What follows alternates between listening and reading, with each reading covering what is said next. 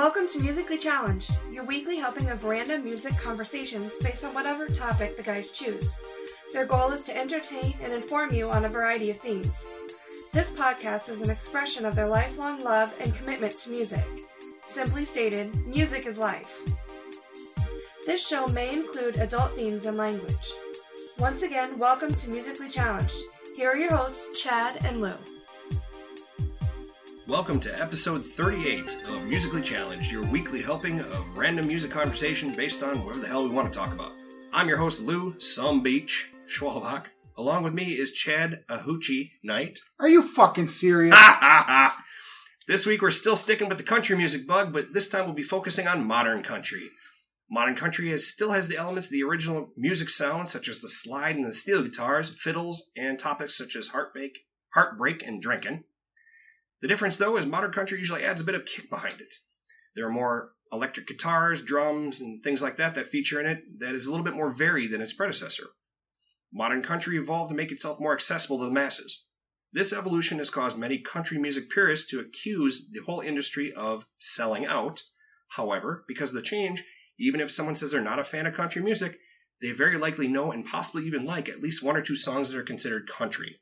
With our classic episode, it was determined that all classic country music is going to be before 1985, so the selections on this episode will be from that year or later.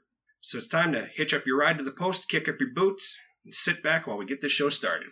So now when you were reading your intro there, did you say beer? I didn't, but I think we should have something. I think you did say beer. I'd look again. Okay. Oh, there it is. So last week we did some sort of a toffee ale. Sticky toffee pudding ale. Yeah. So this week we're into modern country. Mm-hmm. So I brought in a drink that was a little more modern it's not quite Zima modern, but, it's a Hefeweizen that's got a blueberry flavor to it. It's made by Wasatch Brewery in Utah. So let's give it a try. Why don't you give it a try and see what you think? It's got a fruity smell to it, much like some people I know. Not you, but other people. Let's see what we got. Okay, I can taste the wheat. I can definitely taste the berries. Yeah, it's definitely a Hefeweizen. Mm-hmm. I like that. It's the not berry bad. sits on the back of the tongue. It does. It reminds me of Blueberry Hubba Bubba. A little bit.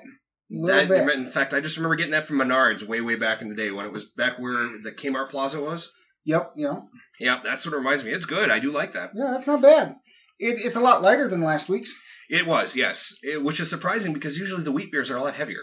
They can be. Oh, but a Hefeweizen is always a light beer. This is really sticking with you too, isn't it? Yeah. Oh, wow. Not in a bad way either. It's just I'm still chewing it.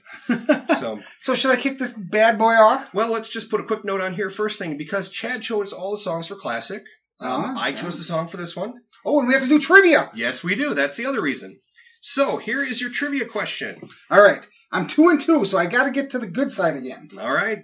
Going for over 500. There are only 3 artists that have been named to the Rock and Roll Hall of Fame and the Country Music Hall of Fame. Name them. All 3 of them? I'll give you credit if you get at least 2. All right. I'll think about that for the next hour, but I have an idea of at least 2. They're not out of the ordinary artists. You know them all. I'm sure I do. Tell you that. I'm pretty sure I know at least 2 of them, so... All right, very good. So that is our trivia question for this week. Why don't you kick it off? All right, so I'm going to kick it off with My Front Porch Looking In. It's a song written by Richie McDonald, Frank J. Myers, and Don Frimner, and recorded by American country music group Lone Star. It was released in March 2003 as the first single from the band's album From There to Here, Greatest Hits. The song reached the top of the Billboard Hot Country Songs chart and peaked at number 23 on the Billboard Hot 100. There is only one band who would dare use Strawberry Jam on me. Lone Star. I was wondering if you're going to work that in or not. Let's have a listen. I'll never beat the view from my front porch looking in. There's a carrot top that can barely walk with a sippy cup of milk. A little blue-eyed blonde with shoes on wrong because she likes to dress herself.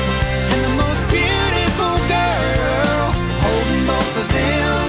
Yeah, the view I love the most is my front porch looking in. Well played, my friend. The song describes how the sight of his beautiful wife and 2 adorable children is far better than anything, including his panoramic view of his estate or the paintings from the air brushed by the hand of God. He also describes that after seeing the whole world, he can't wait to get back home to the one he made for me. Lone Star began in 1992 as a band named Texasy, which is an amalgamation of Texas and Tennessee. The name was derived from the fact that all 5 members were natives of Texas and met in Nashville, Tennessee's Opryland, USA theme park. The original lineup consisted of lead singer and rhythm guitarist Richie McDonald, lead guitarist Michael Britt, drummer Randy Keach Rainwater, keyboardist Dean Sams, and bass guitarist, lead, and backing vocalist John Rich.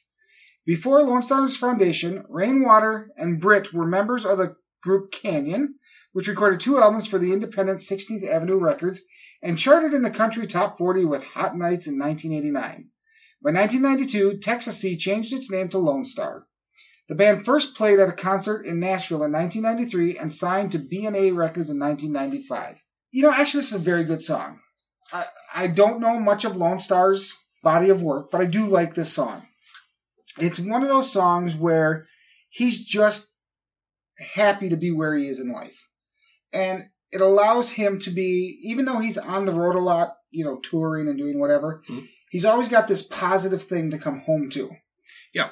Which, in a lot of cases for people that we go and spend money to watch, play, and do their art, they don't always have a great home life. Right. It's one of those where it's like, instead of being like, oh God, I got to go home now, it's like, I get to go home now, and that is my privilege. Right. And that's great. I mean, I enjoy this song as well. Very entertaining song.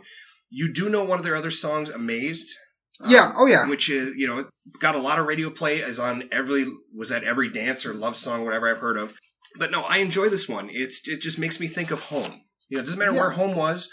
If home is in the town you grew up in, if home is where you've been living for the last 10 years, if whatever, it's just home and always having something to come to.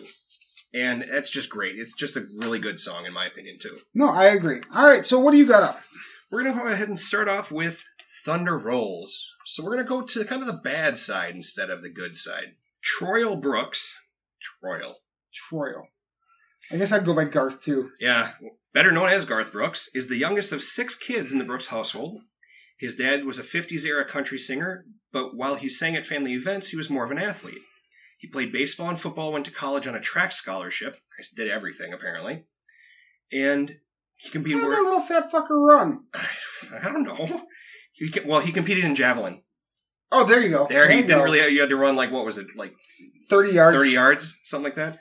After graduating in 1984 with an advertising degree, he started his musical career singing and playing guitar in bars.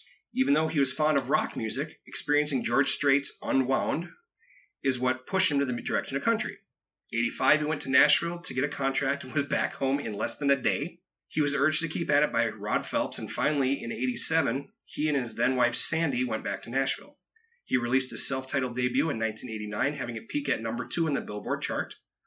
His early and middle music were more classic country, kind of influenced by George Strait. His next album, No Fence, is where the Thunder Rolls, I believe, comes off of, is getting more into the rock. It has Friends in Low Places. It has this Thunder Rolls, and this one has more of it does still tell the story, but it has a power behind it. Yeah, it's less absolutely. play, more power. Let's take a listen to this one here and feel the power. And the thunder rolls, the thunder rolls, and the lightning strikes. Another love grows cold on a sleepless night as the storm blows all out of control. Deep in her heart, the thunder rolls. I don't know how much power that really is, but I realized it after I said so, but it is what it is. So hey, it's by the power of Grayskull? By the power of Garth Brooks. There you go. Yeah. Now, Garth Brooks had a bit of a piss fit, if you remember, with the whole used CDs, artists aren't getting enough money out of it. So him and the douche from Metallica, Lars Ulrich. Between that and Napster, they had a huge whatever. So not a big fan of that, but at the same time, I enjoy Garth Brooks' work. Thunder Rolls is just a really good song. It's a story. I mean, okay, a good song, but not because of the content. I'm just going to preface that. Fair enough. It's a story of a cheating guy who's coming home to his wife, and is one of the first songs I think I ever heard by Garth Brooks. He's coming home from a place he should have never been. She smells the perfume on him, and if you really read into it, she shoots his ass. I think that's what happens in the video also. Actually, there's a fourth stanza that was written later on. That's where right. She actually shoots him dead with a gun. Yep, okay. Now, the start of the song is a bit twangy, and it kind of kicks into rock and country. Think of it like Cops, but with a country rock soundtrack. Okay.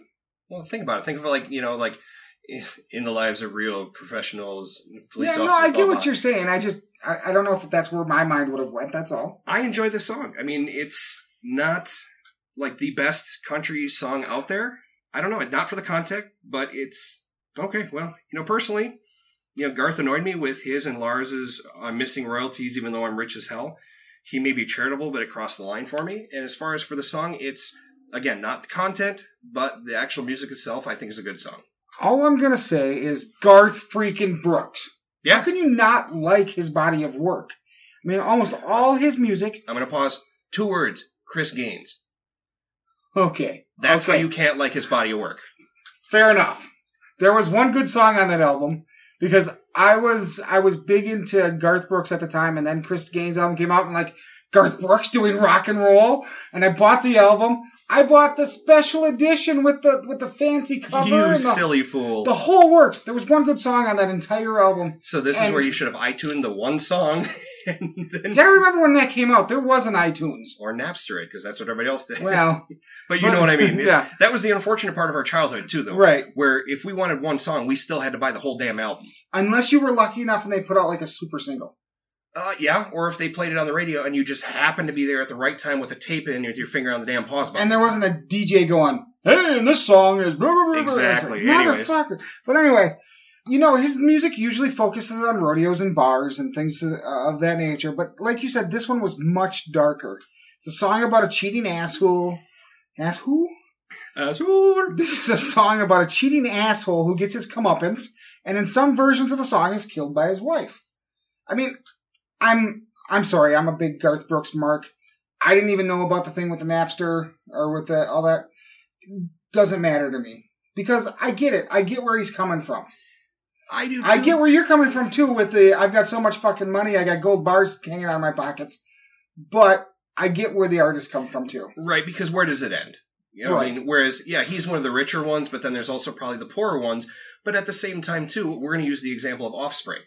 Offspring is actually for music sharing because it got their stuff out. Yeah, right. A bunch of people were unscrupulous, but then there's other people who got 1 or 2 free songs and said, hey, I like this. I'm going to buy the CD. And they did. That's exactly how I use things like Napster and things like that. Is somebody would say, oh, this music's great. And I'd go out to Napster or Mule or whatever, You get a sample. And get a sample, and I'd listen to it and I'd be like, okay, I like that song. So I'll listen to 1 or 2 other songs by them. And then I'm like, now I'm going to go buy the CD. Exactly. That's the way I did it. But that's how most people did, but it was the people who had, who sat at their computer. I actually didn't steal music after a certain year.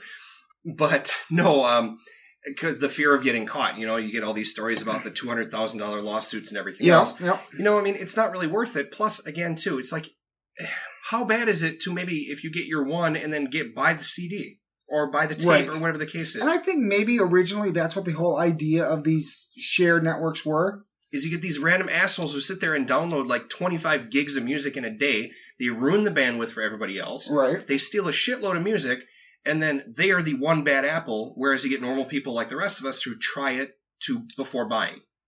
That's what I use YouTube for now. Oh, yeah. Well, that's what iTunes is nice for, too, because you get to listen to anywhere from like a 10 to a 20-second sample. So it's like, oh, I know that song, or what? No. But that's exactly what I use YouTube for now. My girls will be like, Dad, do you know this band? And I'm like, no, never heard of them. And that's actually how I found, certain bands like Florence and the Machine. Okay, yep. That's how I found My Chemical Romance. Sure. My girls said something, and I went out to YouTube, and I went, what is this? Mm-hmm. And I found stuff I like, and they've told me other stuff, too, and I'm like, the fuck is that? Like Troye Sivan. Yeah. But anyway, back to, Garth Brooks is just, He's Garth Garth Brooks. Yeah. I mean, there's really not a whole hell of a lot to say. He's still, I believe, married with Trisha Yearwood. Yep. He's been recording and touring. He actually suspended his touring to be with his kids, which is admirable. Yeah. I'll give him points for that one. And let's see, he really didn't like music streaming, but I guess now that he's on SiriusXM and has an agreement with Amazon Music, his entire freaking catalog is on there. And he, I don't know, he's big into baseball. That's pretty much all I got for the guy. Yeah, fair enough. So what do you got next? All right, so up next, I am going to do Me and My Gang. It's a song written by Jeffrey Steele, John Stone, and Tony Mullins, and recorded by American country music group Rascal Flatts. It was released on April 17, 2006, as the second single from their album of the same name. The song peaked at number 6 on the Billboard Country Singles charts that year. Me and My Gang is an up-tempo with electric guitar accompaniment, including a talk box in the intro, which was really kind of disturbing. Wow, wow, wow, wow. Yeah, exactly. In it, the male narrator talks about traveling across the country with his gang. Tony Mullins, one of the song's writers, said that he came up with the song's main riff while working on another song. Jeffrey Steele then heard the riff and decided that it seemed to fit a title, Me and My Gang, that he had in his mind at the time. While working on recording the song, Rascal Flatts lead singer Gary LeVox called Mullins and asked if the original line, "Dude named King Kong eating on a ding-dong," in the song could be changed. The line became, "Dude named Elrod jamming on an iPod," which Mullins says was the first line that came to him. Try to stay clear of my gang. It's a brother and a sister kind of thing. Raise up your hands if you all wanna hang. Me and my gang, we live to ride, we ride to live. Me and my gang, jump on that train, grab hold of them reins. We're gonna rock this thing, cock this thing. Me and my gang. Rascal Flatts' founding was at a fiddle and steel guitar bar in Nashville, Tennessee. Gary LeVox and Jay DeMarcus are second cousins from a musical family. DeMarcus moved to Nashville in 1992, earning his first record deal as part of a Christian group called East to West. His brother-in-law, James Otto, is also a country music singer. In 1997, DeMarcus called LeVox and convinced him to come to Nashville and provide some harmonies on Michael English's album Gospel, which he was producing. They engineered the album together and became English's backup band. At the same time, DeMarcus had become the band leader of Cheryl Wright's band, where he met Joe Don Rooney. Country music singers and their names. Joe Don? Joe Don Rooney, the guitarist in that band. DeMarcus and LeVox were working in a Printer's Alley nightclub when their part-time guitarist could not make it one night. DeMarcus invited Rooney to join them. Jim Riley was the drummer and band leader for the band. The group covered the hit Shenandoah single, The Church, on Cumberland Road that night.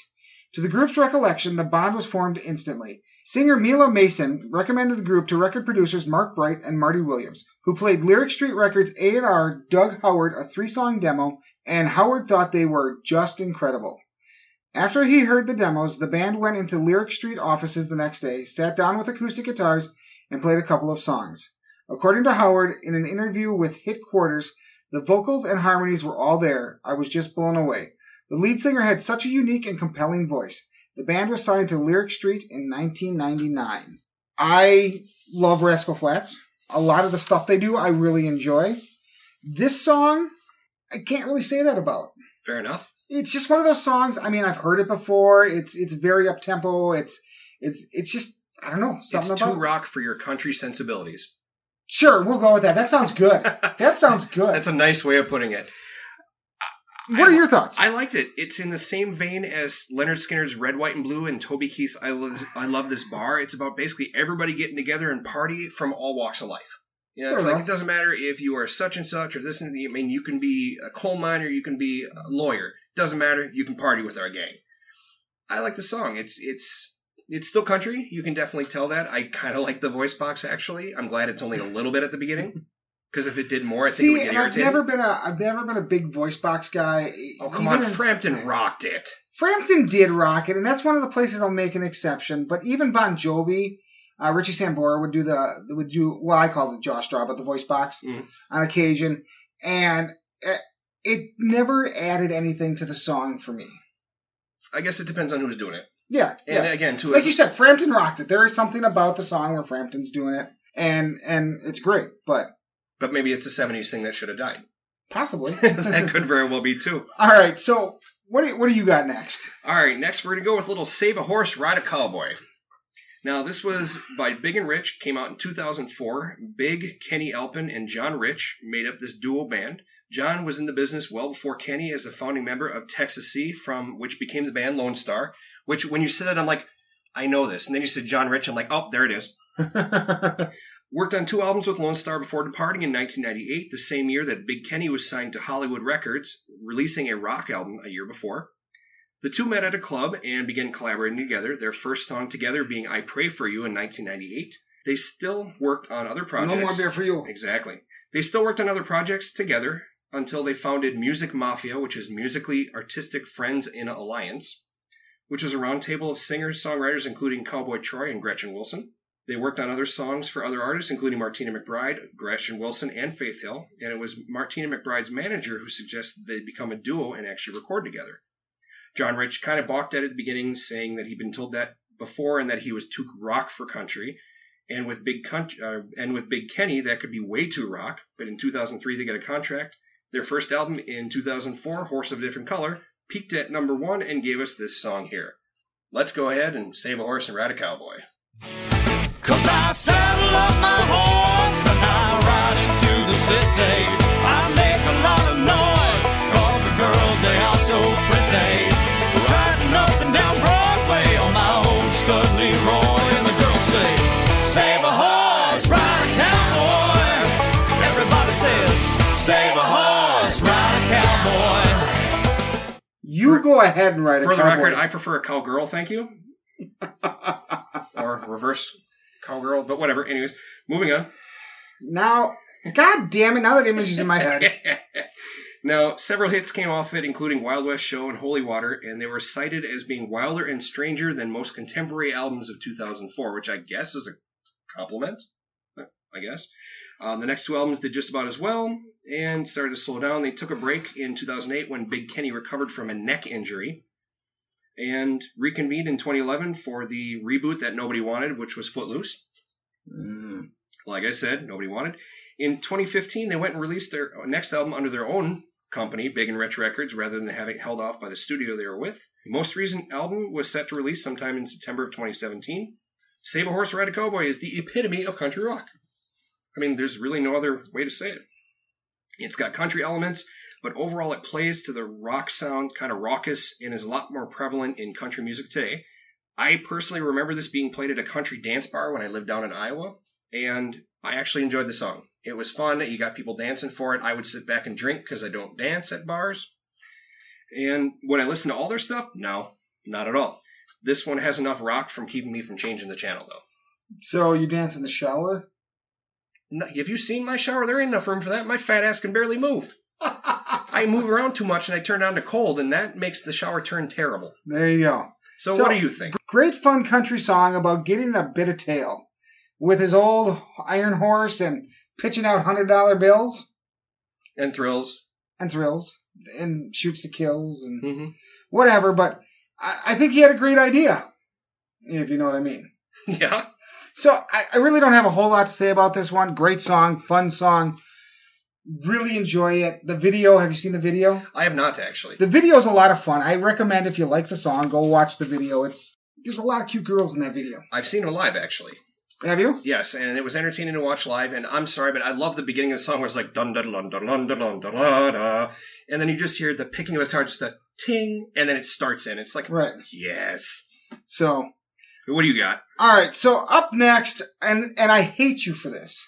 I fucking hate you for this. But I've got to talk about Achy Breaky Heart by Billy Ray Cyrus. Hey, this was done because you mentioned that you liked his daughter. And you know what? There you go. What's that got to do with this? They're both Cyruses.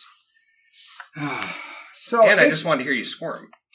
Achy Breaky Heart. You know, the worst thing about this is I've seen that song done live.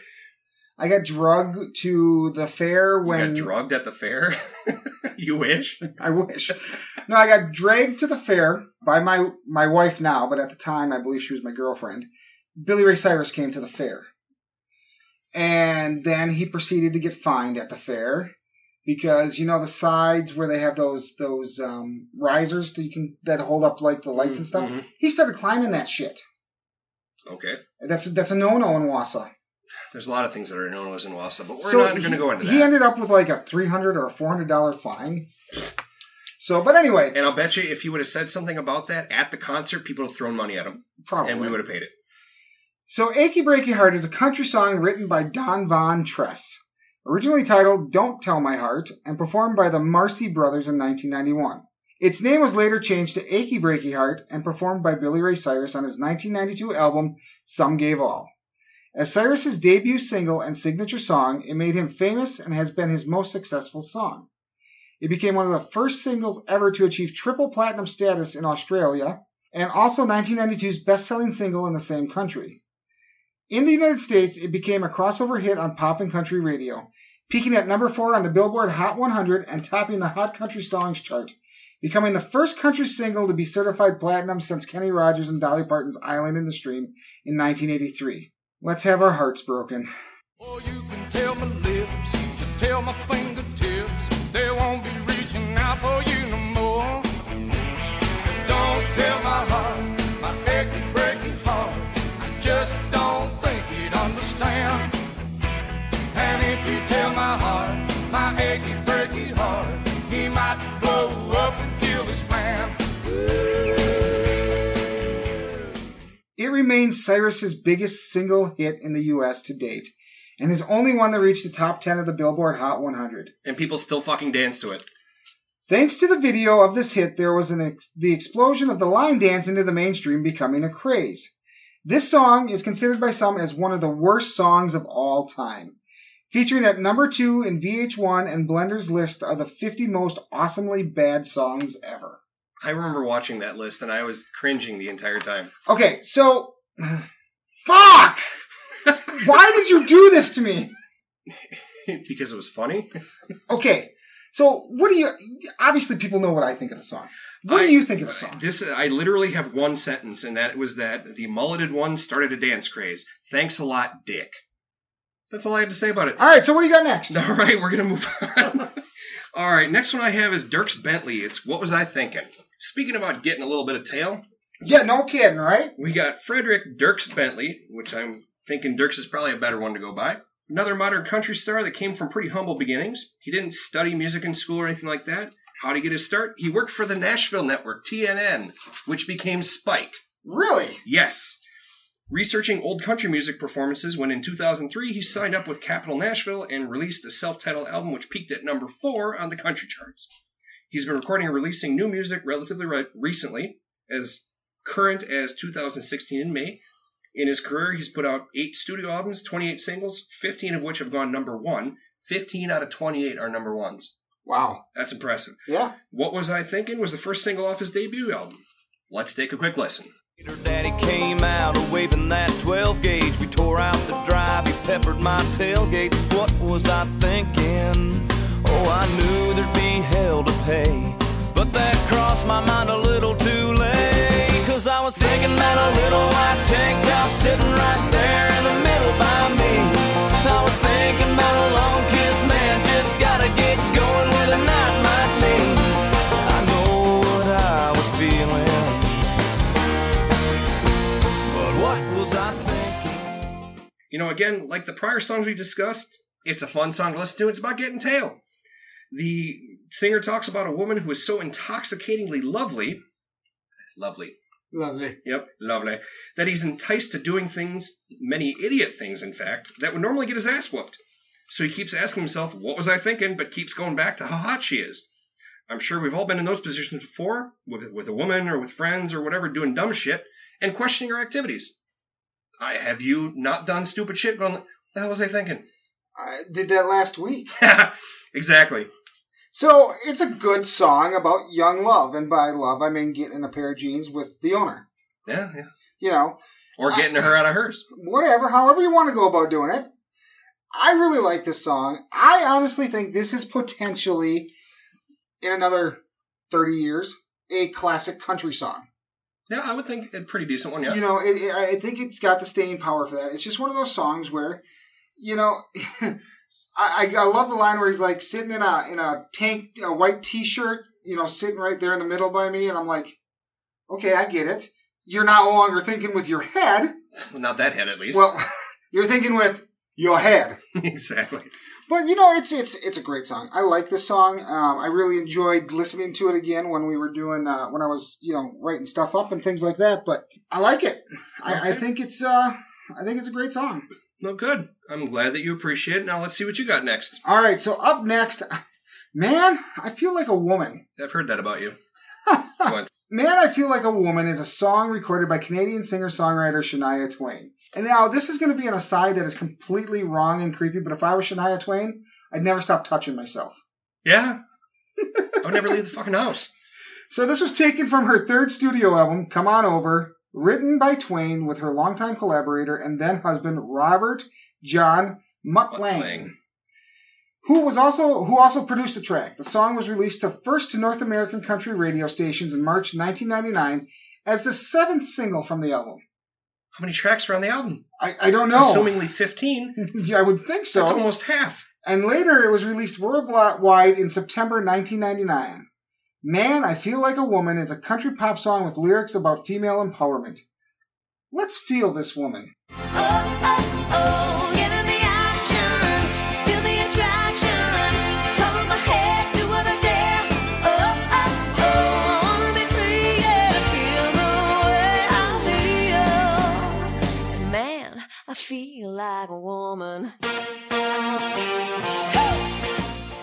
Just gotta say, feel the woman? Yes, please. The title and thus the lyrics of the song were based on Twain's experience while working at Deerhurst Resort in Huntsville, Ontario, to provide for her brothers and sisters after their parents died in a car crash.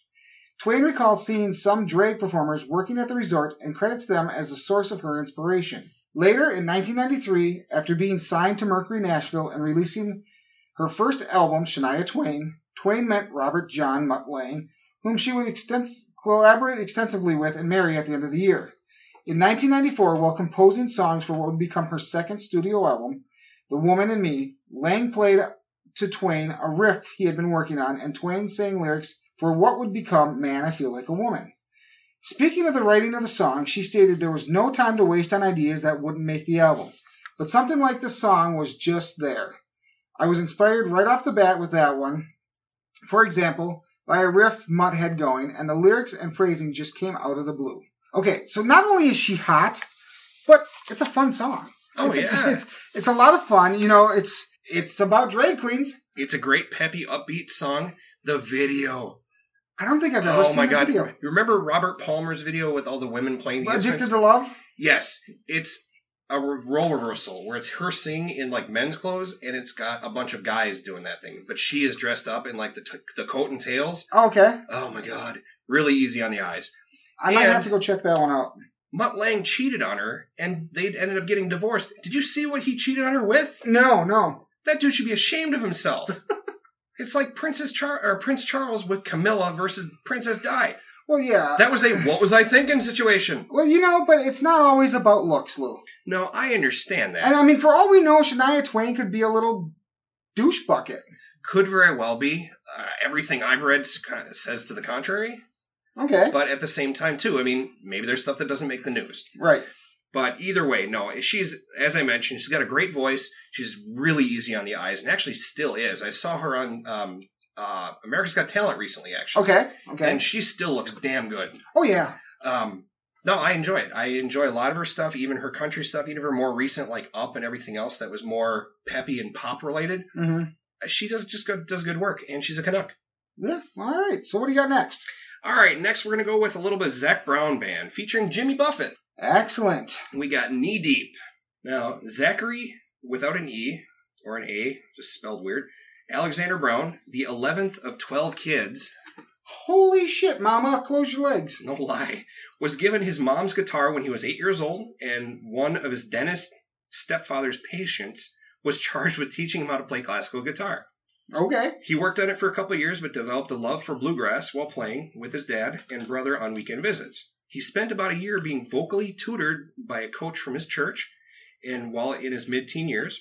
When he was still in high school, he had some gigs performing country and pop cover songs by the age of 19, and he was touring in the southeast U.S. with a drummer and his dog, laying the foundation for what would later become the Zac Brown Band. He and the band toured heavily and self-released the first album, Homegrown, in 2005. In 2008, they signed with Live Nation Records, which was later acquired by Atlantic. Later that year, their second album, The Foundation, was released, and that's where they really kind of hit their stride and went to stardom. They've continued touring and releasing albums as well as collaborating with many other artists, including this one where they went with Jimmy Buffett. Knee Deep is just a great little song. Let's take a quick listen. Wishing I was knee deep in the water somewhere. Got the blue sky breeze and it don't seem fair. Only worry in the world is the tide gonna reach my chair. Sunrise, there's a fire in the sky. Never been so happy, never felt so high. And I think I might have found me my own kind of paradise.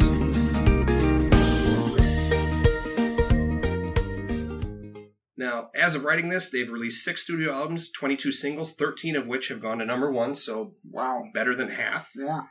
Knee Deep is just a fun and relaxing song. The singer just has an I really don't give a shit about anything and an oh well mentality, which often is found parallel to much of Jimmy Buffett's style, which is why I think this collaboration really works.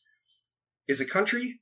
Sure, but it could be said that Margaritaville Island style instead, so it could be my kind of an island style type music as well. So it could go well in a bar, or it could be played in a cantina.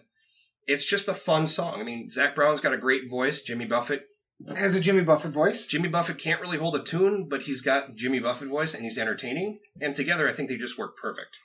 What do you think? I have to agree. I like this song. I like this song a lot. It's just, like you said, it's just a song about being lazy on the beach. I mean, It's just, I don't give a shit. I don't care. I got my feet in the water. I got my ass in the sand.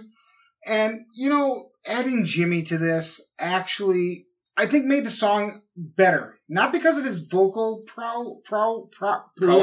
prowess, but because there's something about Jimmy lending his name to it that really makes it that island type song. Right, exactly. And, it's a great song, and it's just like, let's go to the beach, sit down, let's get drunk. And like the song even says, the only in the world I have is the tide gonna reach my chair. Yep. If that's the biggest thing you have to worry about, more power to you, man. Yeah, exactly. So what do you think next? Up next, I'm going to go with Somebody Like You. It's a song co-written and recorded by Australian country music singer Keith Urban. It was released in July 2002 as the first single from his 2002 album Golden Road and his 5th American single release. The song spent 6 weeks at number 1 on the Billboard Hot Country Singles and Tracks, now the Hot Country Songs, chart, and peaked at number 23 on the Billboard Hot 100. In December 2009, Billboard also named it the number 1 country song of the first decade of the 21st century. How do you like that for a title? Sure. In 2003, the song was remixed for the movie How to Lose a Guy in 10 Days. Here's to Someone Like You. I used to run in circles going nowhere fast. I'd take 1 step forward, end up 2 steps back. I couldn't walk a straight line, even if I wanted to. I wanna love somebody like you. Whoa, here we go now. Aww. Urban has released a total of 9 studio albums, one of which was released only in the United Kingdom, as well as 1 album with The Ranch. He has charted 37 singles on the U.S. Hot Country Songs chart, 18 of which went to number 1. So just about half. Just about half. Counting a duet with Brad Paisley and 2008 single You Look Good in My Shirt, which he previously recorded on Golden Road. There also include his 3rd Grammy Award-winning single Sweet Thing from the album Defying Gravity. Urban is also known for his roles as a coach on the Australian version of the singing competition The Voice and as a judge on American Idol. Since 2006, he has been married to actress Nicole Kidman. Kind of jealous. No shit. In October 2013, Urban introduced his own signature line of guitars and accessories. So the song, it's kind of a nice little love song. It's I'm looking for somebody like you. Mhm. I'm glad I have somebody like you.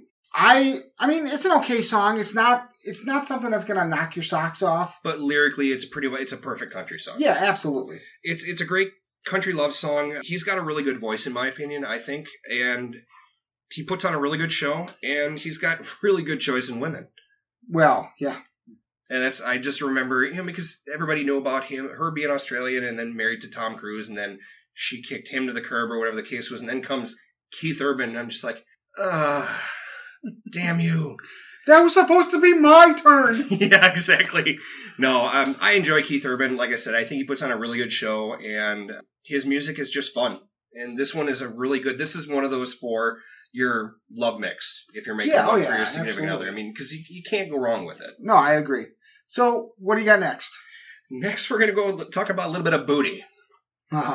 We got some honky tonk badonkadonk.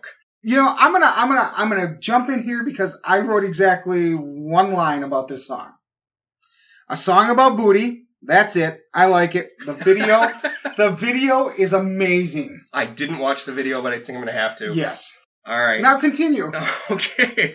So Trace Adkins is the gentleman we're talking about here. He got his interest in music at a young age as being taught how to play guitar by his dad. Before getting into music, he dabbled in a ton of things.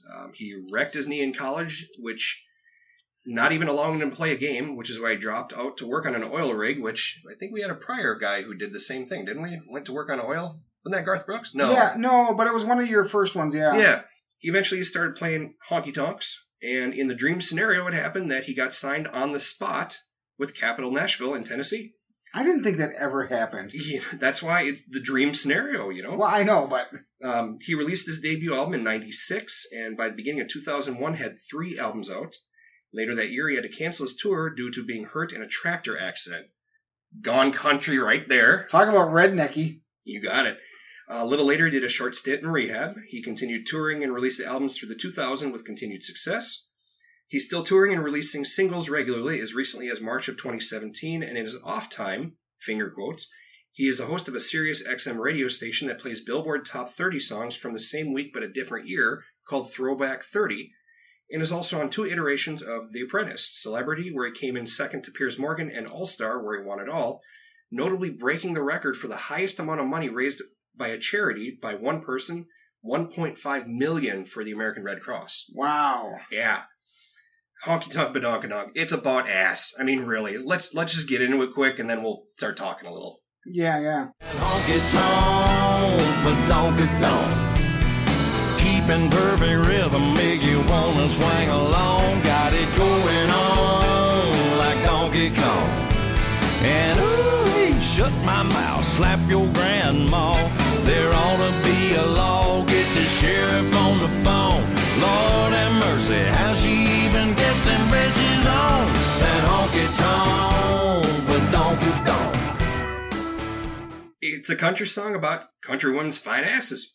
There's not really much more to say about it. It's a great song to listen to, and if you're in the club or bar, women seem to love to dance to it and shake it all over for it. Country twerking, per se. Yeah, one could say that. And for the casual observer, such as myself, it was a rather nice show.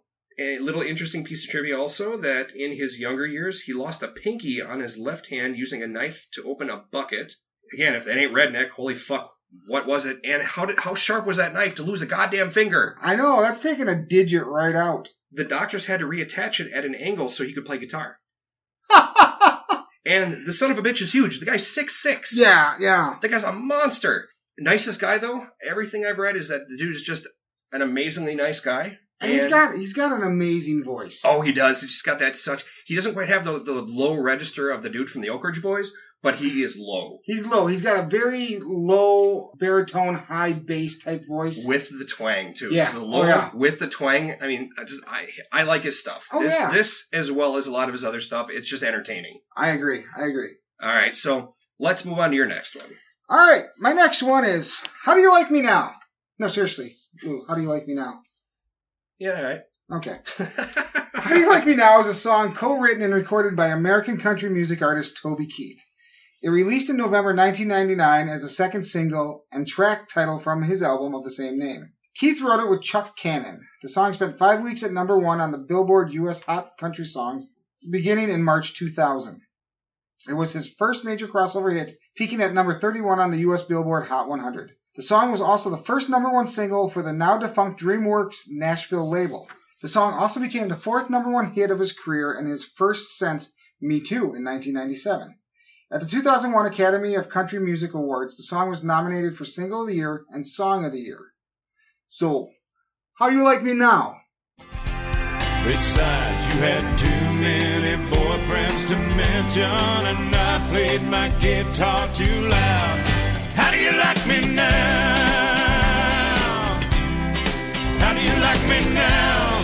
Now that I'm on my way, you still think I'm crazy, standing here today. I couldn't make you love me, but I always dreamed about living in your radio. How do you like me now? So Keith discussed the inspiration for the song on his website in 2000. Initially, I said, here's my title. You never loved me before, so how do you like me now? It's one of my catchphrases. A lot of people become successful after they've been told they won't ever be, so people can relate to this. It can be about an old flame or a boss or a teacher, whatever it means to each individual. It was a fun song to write. Keith had originally recorded the song near the end of his contract with Mercury Records, Nashville, in the late 1990s. According to a 2005 interview with Billboard, Keith had the album How Do You Like Me Now completed, but label executives rejected the entire album except for 2 songs, Get You Some and If a Man Answers, both of which were put on his 1999 Greatest Hits album. After he recorded 2 more songs which were also rejected, he asked to terminate his contract with Mercury and purchased the rights to the rest of the album. Upon the album's release in late 1999, both the album and its lead single, When Love Fades, were performing poorly on the charts as a result. Keith asked that When Love Fades be withdrawn as a single in favor of How Do You Like Me Now? Keith stated that DreamWorks executives were scared to put it out, but within 5 days of Keith's request, When Love Fades was withdrawn and How Do You Like Me Now was released. It's a great song, great video. Takes place on a football field with the girl that snubbed him in high school. She was the valedictorian and all that kind of stuff. And now he's just like, check it out, bitch. Exactly. And it's another storyteller song. It's still country, but this one's also moving towards a little bit more rock. Right, right. I enjoy Toby Keith's stuff. I do for the most part as well. Generally speaking, right. He does get rocking on this one, and it made me think of, and I know he did it first, but it's almost like CeeLo Green's Forget You song, where it's like, she doesn't want me, and now that I'm successful, she does, and it's like, you know what? Fuck you. Right. Except Toby Keith's just a little bit more tactful about it. A little bit, yeah. But no, I like it. I enjoy it. As part of the overall catalog, I'd say it's one of his better ones. Yeah, I would agree. I mean, he's had some great music out there, but one of my favorite songs he did on the Bob and Tom show. He did a song called I'll Never Smoke Weed with Willie Again. I've heard of that, yes. It is hilarious. And I just heard it the other morning driving into work, and I'm like, I got to bring that up on the podcast. Absolutely. Because it's hilarious. If you guys get a chance, go out there. It's all over YouTube. I'll Never Smoke Weed with Willie Again by Toby Keith? Yeah, that's the guy. Maybe I was smoking Willie's weed. Apparently so. But you just forgot. Maybe. Anyway, so what do you got next? All right, next we're going to go with a little Blake Shelton. The song is Olrad. Now, Blake Shelton, or as most people know him as the country guy from The Voice, is another relatively new addition to the country music genre. Started singing as a kid and was taught to play guitar by his uncle around age 12. By mid-teens, he had written his first song, and then after graduating high school, he moved to Nashville to pursue his country music career. The dream. Eventually, in 2001, he was signed and released a self-titled album, where it went to the highest point of number 3 on the country charts. He continued to tour and release albums in the coming years, including a Christmas album, which seems to be pretty much a requisite for country artists. As I dare you to find a country artist who hasn't done at least one Christmas album. Yeah. I mean, but it's easy money for him. Exactly. You sing the standards and everybody buys the shit. Yup. He is still recording and works on The Voice with other reality TV, as well as other reality TV shows as a judge. He's released a total of 10 studio albums and 36 singles, 24 of them going to number 1. Wow. 24 of 36. That is a lot. Yeah.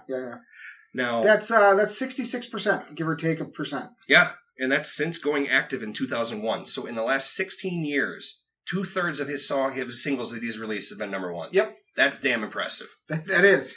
And Ole Red, about a dog. We'll get a little bit more information on this one here. It's about a prison dog. And let's take a quick listen on that one. But all these years that I've been here, ain't nobody got past Red. And the warden sang, come on somebody, why don't you run? Old Red's itching to have a little fun. Get my lantern, get my gun. Red'll have you treat for the morning come. Ole Red was originally recorded by George Jones, who we did speak about before, and then covered by Kenny Rogers, and finally by Blake Shelton. Shelton's version never hit top 10, but was one of his most popular songs and is most commonly requested. Really? Yeah, that surprised me. The song's about a guy who catches his wife with another guy and pops them both and gets 99-year sentence for a crime of passion. He goes to prison and befriends the warden and tends to the title character Ole Red, a bloodhound that has foiled every prisoner escape attempt known. Right. I remember the song in college. This is one of my drinking songs in college, actually. And whenever it would be played, it was just something about it that was fun. I mean, I understand it's about a guy who, crime of passion, murder, and escape in prison, but it's still just an entertainingly fun song. I don't know. I mean, Shelton makes this bad situation just entertaining with this version of the song. Little piece of trivia about Shelton, actually, is that legendary country songwriter Bobby Braddock wrote I Want to Talk About Me, which the label decided wouldn't work as a lead-off single for Blake Shelton, so Toby Keith released it. Right, yeah. And it went to number 1. I don't think Shelton's really worried about it because he's doing pretty good on his own. Yeah, I think he's doing all right. So apparently you're not a fan of my information on this. So what do you have to say about Ole Red? Well, it's not that I'm not a fan of your information. It's you just took all my information. But you know, when I saw the title Ole Red, I immediately thought of the George Jones version of the song because that's what I knew. And then I'm like, well, he couldn't have redone it, but he did, which is fine. I mean, I think he did a great job with it too. You know, it's just a guy, like you said, it's just, I really enjoy this. About a guy who killed his wife, killed a man, spent some time in prison. He wanted to get the fuck out, so his cousins brought up a bitchin' heat, and they trained Old Red to go get a piece, and he went the other way, and he was gone. So you'd say this would be a successful cover? Oh, yeah, absolutely. I would call this a successful cover. Okay. I mean, because I know when we did our first covers, like around, the first 2 or 3 episodes, we talked about successful or not, and this could have made a good cover. Yeah, I think this could make a good cover song. So that's really all I have to say about it. All right, well, why don't you lead us up with the next one? All right, so up next, we're going to have another artist that I'm not a big fan of. Before He Cheats is a song written by Chris Tompkins and Jeff Keir, and the third wide-release single from Carrie Underwood's debut studio album, Some Hearts, in 2005. It was the 5th release from the album overall.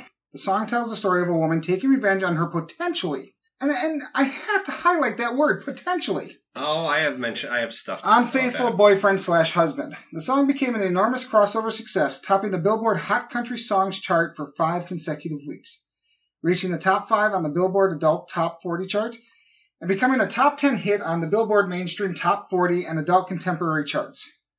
On the Billboard Hot 100 chart, Before He Cheats reached number 8 and achieved a longevity of 64 consecutive weeks on the chart, making it the 6th longest charting single in the history of the Hot 100 chart. Carefully listen to this. And you don't know. I dug my key into the side of this pretty little souped-up four-wheel drive. Carved my name into his leather seats. I took a Louisville Slugger to both headlights, slashed our home and all 4 tires. And maybe next time I'll think before he cheats. She imagines him hanging out and flirting with a bleach blonde girl, shooting pool, buying her a drink, dancing, and hoping to get lucky with her.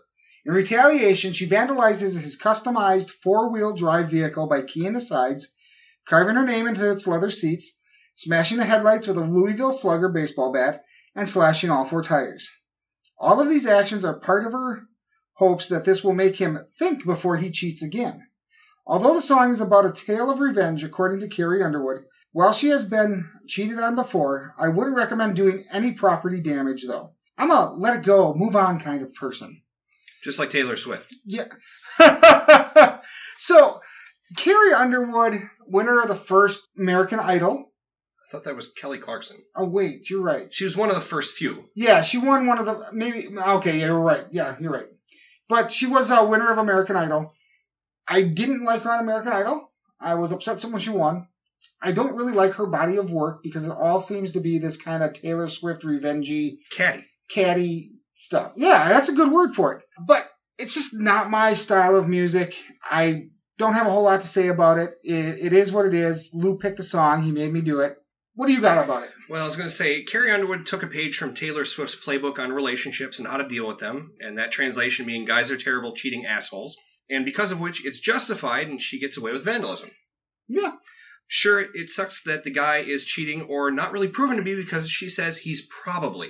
Yeah. You know what? I could probably be running over nuns and children, but I'm not. I'm not saying I haven't thought about it, but I'm not.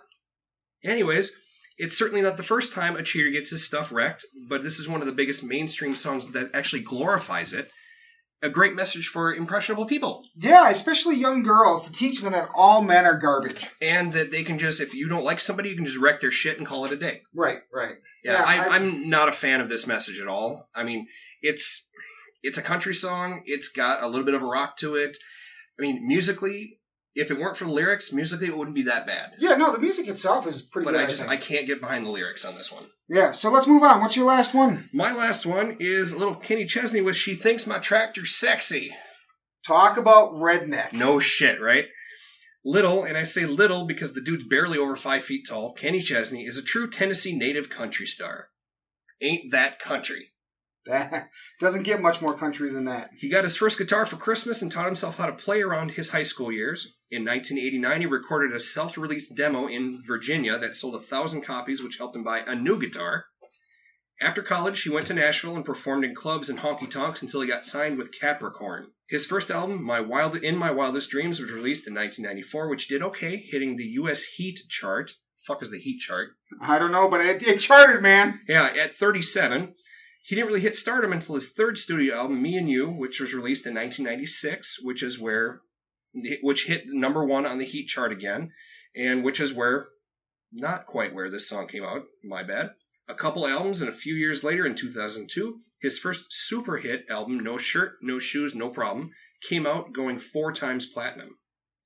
In 2003, he did the obligatory Christmas album, All I Want for Christmas is a Real Good Tan. That's kind of awesome, actually. I kind of like that, yeah. And he's continued to release albums and tour ever since. Now, She Thinks My Tractor's Sexy. I mean, let's just listen to it, because really there's not a whole lot of... there's no subtlety about it. Just shut up and let's listen to it. She thinks my tractor's sexy. It really turns her on. She's always staring at me while I'm chugging along. She likes the way it's pulling while we're tilling up her land. She's even kind of crazy about my farmer's tan. She's the only one who really understands what gets me. Now, much like Jimmy Buffett, Chesney has a name for his bands, and that's the No Shoes Nation, originating from his No Shoes, No Shirt, No Problem, and the island and pirate theme on much of his albums. Since he started, he's released 16 studio albums, 62 singles, 27 of which hit number 1. Less than half, but it's still respectable. Now, She Thinks My Tractor's Sexy is probably one of the twangiest of all the modern ones on this list. Deals with a very country topic of being on the farm. The singer talks about working out in the fields and country life and how his lady thinks that farming life and his tractor is sexy. There's no hidden meaning in this. There's no subtlety. There's no hidden meaning. She gets wet by his tractor. Okay. She thinks my tractor's sexy. It really turns her on. She gets wet pants because he's a farmer. You know? Yeah, I hear you. It is a song for true rednecks. It's nice and upbeat, though. I think it's a great song. I really do. I enjoy this song. And I can't really verbalize why. But it's just one of those things. Maybe because in my heart of hearts, I'm a little redneck myself. I think everybody is to a little bit of a degree. Yeah. It's just admitting it. I have no problems admitting it. You know, I grew up this way. Country music was a way of life for me. I mean, it's something I'm never going to get away from. Yeah, I suppose. You know, but it is what it is. So last week you had the bonus song. Yep, and I understand you've got a bonus one for us tonight? I do have a bonus one for us All right, tonight. what you got? Well, I'm going to preface this one a little bit. I really wanted to put this one on the classic country song. It was too late, wasn't it? It was by a couple years, but it's still very classic sounding. Okay? So, Forever and Ever, Amen is a song written by Paul Overstreet and Don Schultz and recorded by American country music artist Randy Travis. It was released in March 1987 as the first single from the album Always and Forever and became Travis's third number one single on the U.S. Billboard Hot Country Singles chart. In 1987, Forever and Ever, Amen won a Grammy for Best Country and Western Song and an Academy of Country Music Award for Song of the Year. It was certified gold by the RIAA on April 29, 2014, making it Travis's first solo single to earn an RIAA certification. The song has also sold 966,000 digital copies since it became available for download. Listen Forever and Ever, Amen. Baby, I'm gonna love you forever, forever and ever, amen. As long as old men sit and talk about the weather, as long as old women sit and talk about old men. If you wonder how long I'll be faithful, I'll be happy to tell you again. So Randy Bruce Trawick, better known by a stage name Randy Travis, is an American country music singer, songwriter, guitarist, and actor. With a name like Trawick, I would have changed it too. See, I would have taken it because it's a great country singer song name. Okay, I can buy that. But But then anyway. again, Randy Travis is pretty damn country too. It is pretty damn country. So since 1985, he has recorded 20 studio albums and charted more than 50 singles on the Billboard Hot Country Single Songs charts. And 16 of these were number one hits. Considered a pivotal figure in the history of country music, Travis broke through in the mid-1980s with the release of his album Storms of Life, which sold more than 4 million copies. The album established him as a major force in the neo-traditional country movement. Travis followed up his successful debut with a string of platinum and multi-platinum albums. He is known for his distinctive baritone vocals, delivered in a traditional style that has made him a country music star since the 1980s. I thought it was classic music. I thought it was 'Cause it classic sounds country. like it. Right, because it's he's part of this neo-traditional movement that happened in the 80s. It's like the people it's like the paleo diet people eating older stuff even though they're living in modern times. He sings older stuff even though he lives in modern times. Right. You know, it's a great song though. It's just a song about, making that promise. It's played at a lot of weddings, Yep, absolutely. that kind of thing. But This is another good love disc. another good love song, Album, yeah, right. for a love mix for someone you would want to do this for. But I really enjoy this song. I really enjoy Randy Travis, which really shouldn't come as a surprise to anybody. Right. And I don't know, what did you think of that song? Dude's got a good voice. I'm just going to start with that. He's been around for fucking ever. I mean, the guy, he's got to be at like 80 by now. Actually, no, he Probably didn't not. come out till the 80s. Well, he just seems like he's been around, probably because of his style of music. Could be, yeah. Despite being modern country, he still stays true to his classic roots, which you had mentioned. It's a little old and twangy sounding for me. I kind of figured. For a modern country song. You're exactly right, though. It is a perfect one for a love CD, a love mixtape, or whatever. Right. So, yeah, it's a decent song. Not my favorite of the ones that we picked, but it's not a bad song. Fair enough. All right, so let's go ahead and let's do this trivia thing. All right. Let's see if I can become 3 for 2, or if I go to the negatives and I get 2 for 3. All right, so here, the trivia question again is, there are only three artists that have been named to the Rock and Roll Hall of Fame and the Country Music Hall of Fame. Name them. I will give it to you if you get at least 2 of them. Okay, I'm going to say Johnny Cash. That is one of them. I'm going to say Hank Williams Jr. You got 2. Who do you think the third is? I've been thinking about this, and I'm not really coming up with it, but let me think here for a second. I'm going to say... You're going to kick yourself when you hear. Is it... the only thing... I mean, it's more modern country, but I'm going to go with Toby Keith. Elvis Presley. Oh, shit, I should have known that. So, but you still got it because I told you if you So get I'm 2 out of 3, 3 for so you 2. are 3 for 2 now. Woo! Back in the positive. All right, so we finished up with a volume 1 of our modern country, and as many artists that we did get a chance to not talk about. I'm sure there's going to be a volume 2 down the road. I'm sure there is, as we talked about also with Classic Country. Right. So we want to thank you guys for listening. Okay, listen up, everybody. Turn up your volumes. Announcement. And if you want to reach out to us and let us know how you like this episode, any other episode, you can do that. We have tons of ways for you to do that now. First of all, you can use email. You can reach us at musicchallengepodcast@gmail.com. You can find us on Facebook at POI Network or at Musically Challenged Podcast. And I'm going to let Lou go ahead and tell you about the third way you can do this. Well, if you're into the Twitter, because I'm going to act old and say the Twitter, you can actually reach us at MCPodcast17 at our address. So just MC for Musically Challenged Podcast, the number 17. If you want to give us suggestions on what we sucked at, what we were good at, or if you feel like sending us a playlist, we'd be more than happy to review it. And hell, we might even post it. Yeah, I mean, playlists are going to become our bread and butter.